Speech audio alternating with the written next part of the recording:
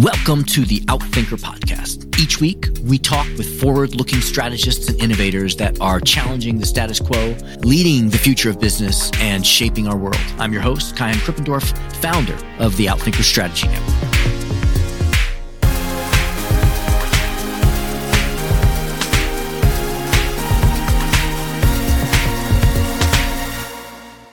Whitney Johnson is the CEO of human capital consultancy WLJ Advisors, an Inc. 5000 2020 fastest growing private company in America. She is an expert at helping high growth organizations develop high growth individuals. And she's recognized as one of the 50 leading business thinkers in the world, number 14 as ranked by Thinkers 50. Having worked at Fortune 100 companies, been an award-winning equity analyst in Wall Street, and invested with Harvard's Clayton Christensen, and coached alongside with renowned Marshall Goldsmith, Whitney understands how companies work, how investors think, and how the best coaches coach, all of which she brings to her work in coaching CEOs and C-suite executives.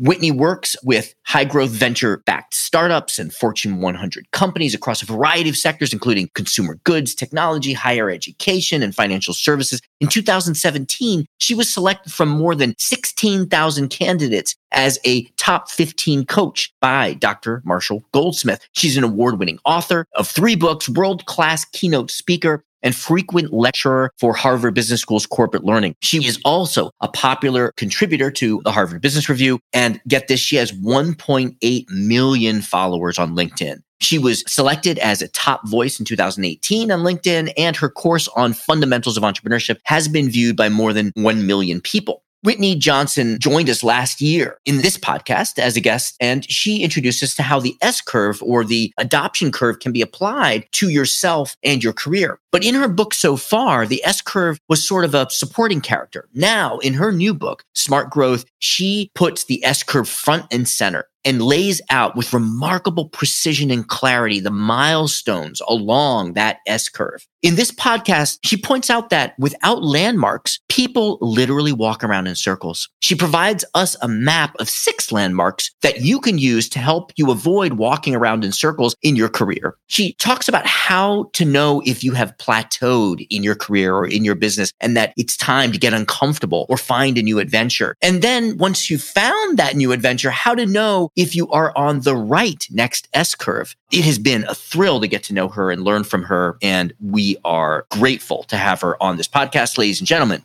Whitney Johnson. Whitney, thank you so much for being here with us. It's great to have you take the time to share with us your content for your new book. Oh, Kyan, I'm so happy to be here. So I have gotten so much out of reading your first 2 books, which have this S-curve in them. Tell me, why did you decide to write this 3rd book? In the first 2 books, Disrupt Yourself and Build an A-Team, like you said, the S-curve was there. It was a supporting actor. It was in the background. And one of the things that happened as I was talking about applying it to individuals, applying it to teams, people would say to me, I want to talk about the S-curve. And I remember in particular, I had gone on Dan Pink's Pinkcast, and we were supposed to talk about Build an A-Team. And he said, no, let's talk about the S-curve. And that happened over and over again. And I realized this is really useful for people. Yes, I can talk about disruption as a mechanism for making progress, but the S-curve provides a map. It allows people to see the emotional arc of growth and a way to orient themselves. So I decided I needed to spend an entire book focusing just on this. It needed to no longer be the backup singer. It needed to be the lead singer. So let me pull a little bit on that map metaphor and that SMART metaphor that you used to name the book. If you could unpack that a little bit, because I think it's really profound to know where I've come, where I am, and what's coming next versus wandering around in the forest. Yeah.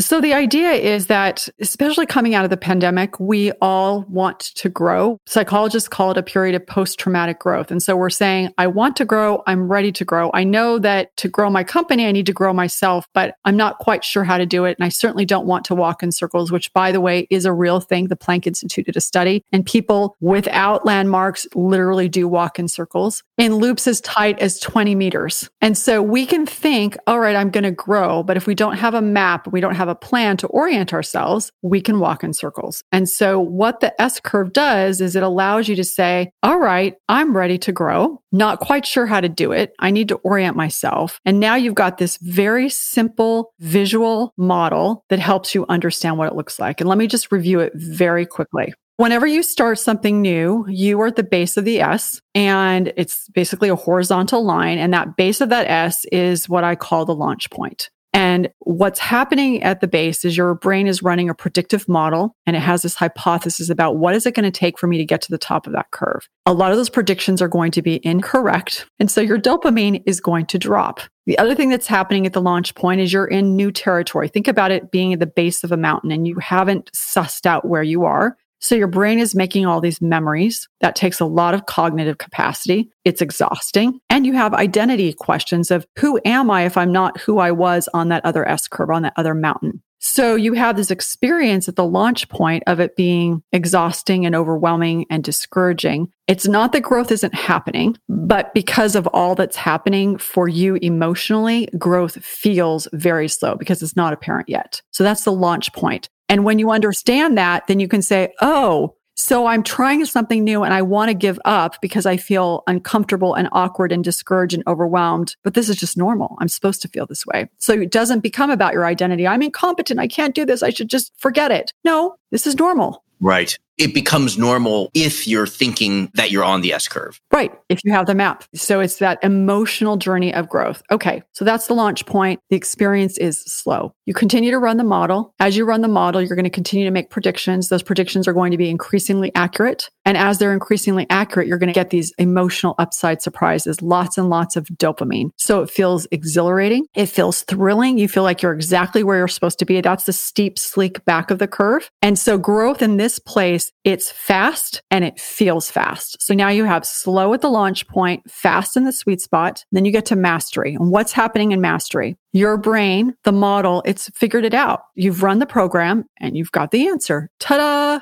That is awesome, but there's not very much dopamine when that's happening. And so your brain looks around and says, well, I've seen all this before because I've mapped all of this. And so you're kind of bored. And what happens here is that time seems to go really fast because there's nothing new to see because you're not making memories. But growth is actually very, very slow. And so your plateau, this top of the mountain, can quickly become a precipice. And that is why when you get to the top of a curve, you can say to yourself, I'm really good at being a chief strategy officer and I feel like I can no longer keep doing it. I've got to shift something. That's because your brain is saying, give me more dopamine. And so effectively what you've got along the S curve is a dopamine management exercise where at the launch point, it's dropping, in the sweet spot, it's spiking, and in mastery, it's flattening out. And so you need more dopamine. So you jump to the bottom of a new S curve. And so when you know all of that, the slow, fast, slow is how you grow. You can navigate this. You know where you are. You know what's next. You know what to expect, and you can plan for it.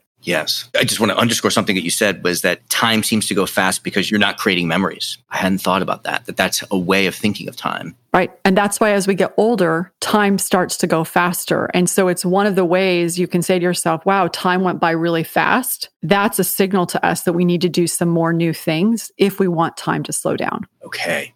So let's talk a little bit more about those signals. So what are some of the signals, the indicators that you have plateaued at the mastery level and that it's time to step onto a new S curve? Number one, you can just look at your time in role. If you've been doing the same thing for several years, no new projects, no team configuration, no new company, for example, that's an initial question of like, okay, let me just check in with myself and see what experience I'm having. Some things that you can watch for is if you find yourself saying, I've already done that before, or that's not how we do it here, or you're feeling resentful of other people who are coming along because they're getting all this fun, exciting stuff to do. And you're like, I don't have anything new to do. You find yourself bored. You find yourself not motivated. You find yourself saying, I feel like there is something more. Those are all indicators that you are in mastery. I'm not talking about just domain expertise because you can be very good at something, but in a role, so chief strategy officer, you may be expert as a strategist, but I'm talking about from a leadership perspective of bringing everybody along the mountain. If you have a management role, I'm talking about everything that's included, but those are all questions.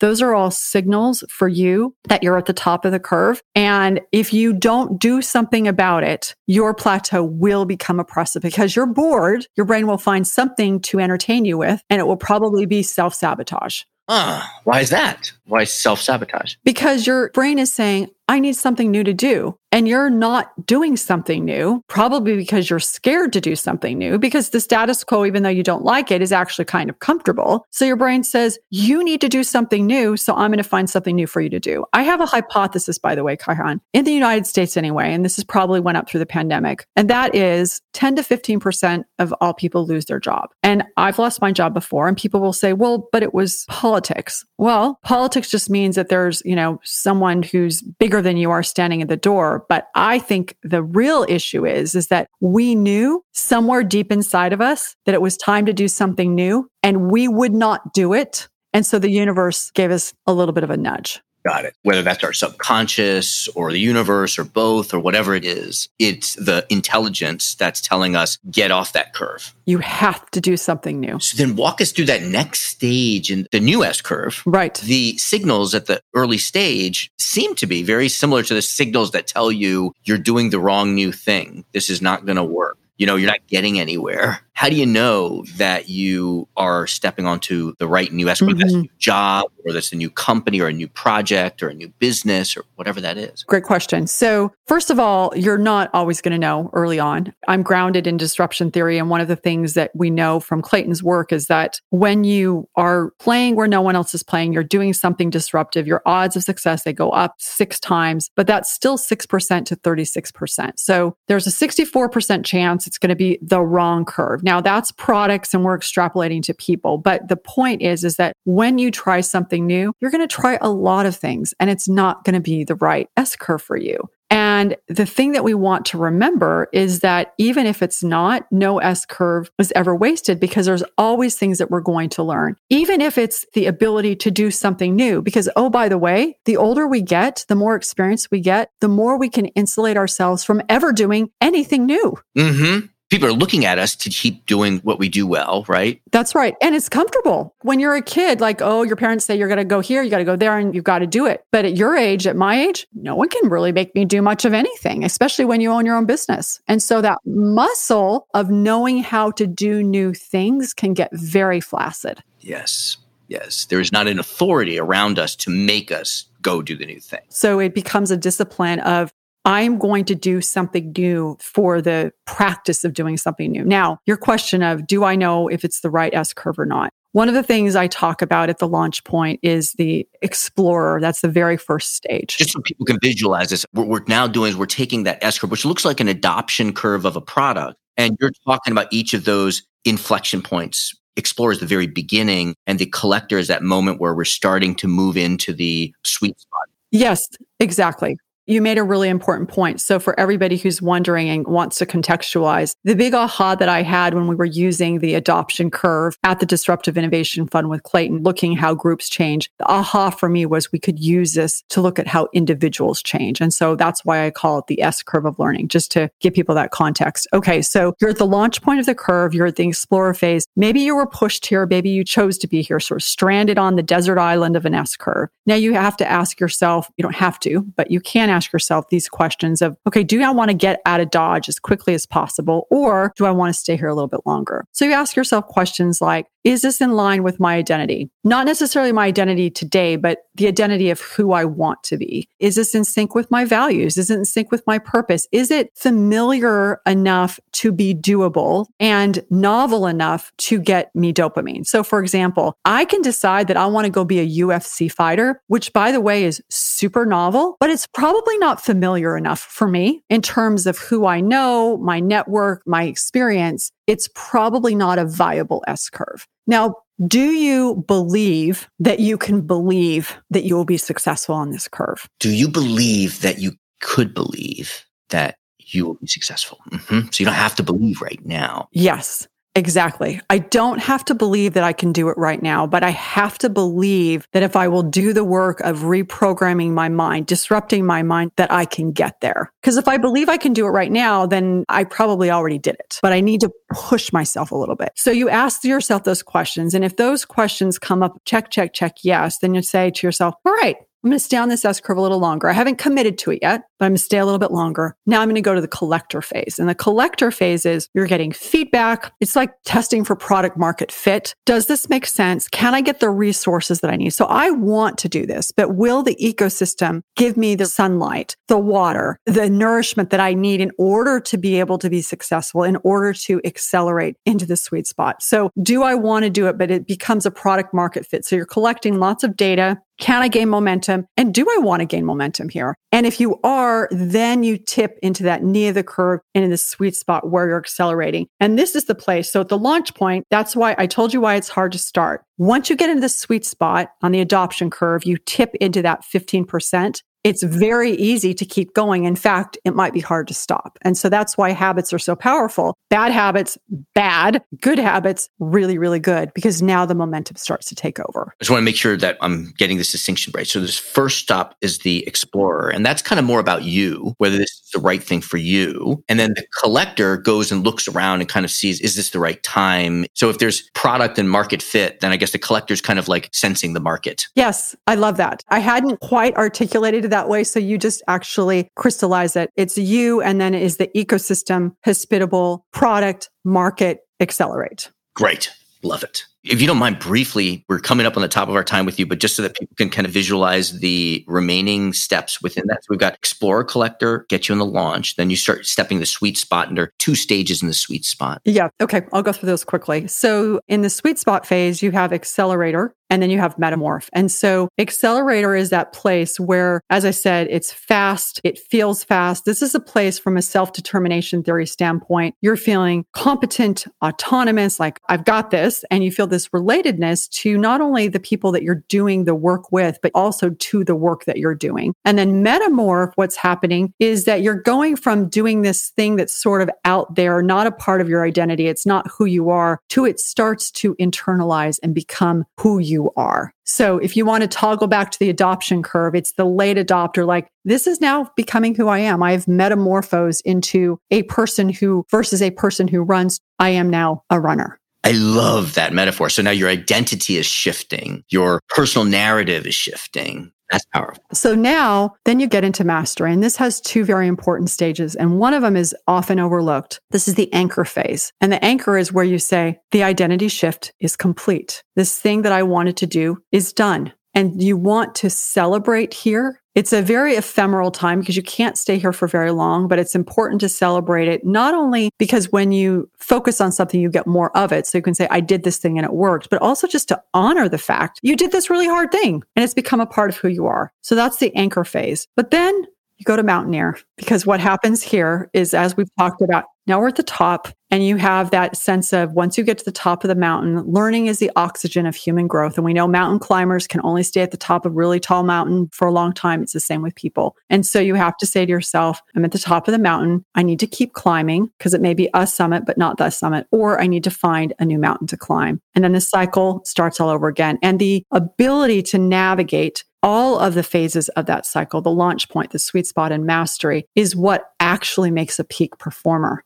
There's so many questions I want to ask you, but I know we're reaching the top of the time. The question I want to ask you, I don't know that I've read in the book, so I don't know if there's an answer that you have here, but it surprises me is, hear these stories of, if we apply this to an entrepreneurial venture, which I know we're kind of applying to your career, like Google tried to sell itself to Yahoo when it was at an early stage, right? Or sometimes an entrepreneur will turn down lots of money because they think that there's still more. So there must also be the risk of, you think you're at the mastery phase, you think you're at the mountaineer phase, and it's time to look for something new, but actually you're just beginning. It's a bigger mountain. That absolutely can happen. And yeah, you can have these experiences where you get to the top and you think, I'm done. I remember I had this experience a few years ago of like speaking. I thought, I've gotten to the pinnacle of my speaking. And all of a sudden I realized, I have so much work to do still. It was a summit, but all of a sudden I could see just how much more I needed to do. So I think you're asking slightly different questions, but from a personal standpoint, I would say that you're going to know, because if you get into mastery and you think, I really just can't do this anymore, then that's the top of the mountain and you find a new curve. If you get into some level of mastery and you're like,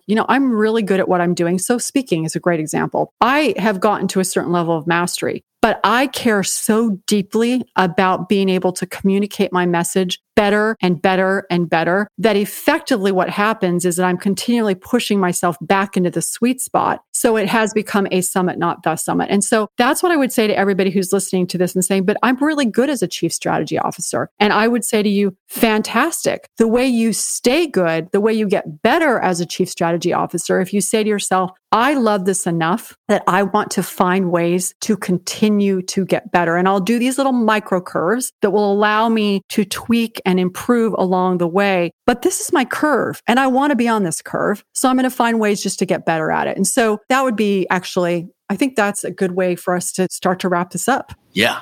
Yes. I love it. I love it. Oh my gosh. Thank you, Whitney, for writing this, for going deep, for applying it to a person and a team. Is there anything that I didn't ask that you want to say? You didn't ask this, but it's more of a summary. The idea here is that if you understand what this S curve or this adoption curve, but for individuals looks like, it gives you this map to think about the emotional arc of your growth. And when you know where you are, you increase your capacity to grow. And the more you grow, the more you can grow. And so you can use this for yourself. If you're willing to grow yourself, then you're going to be able to grow your people. And if you can grow your people, then you can grow your organization. Beautiful.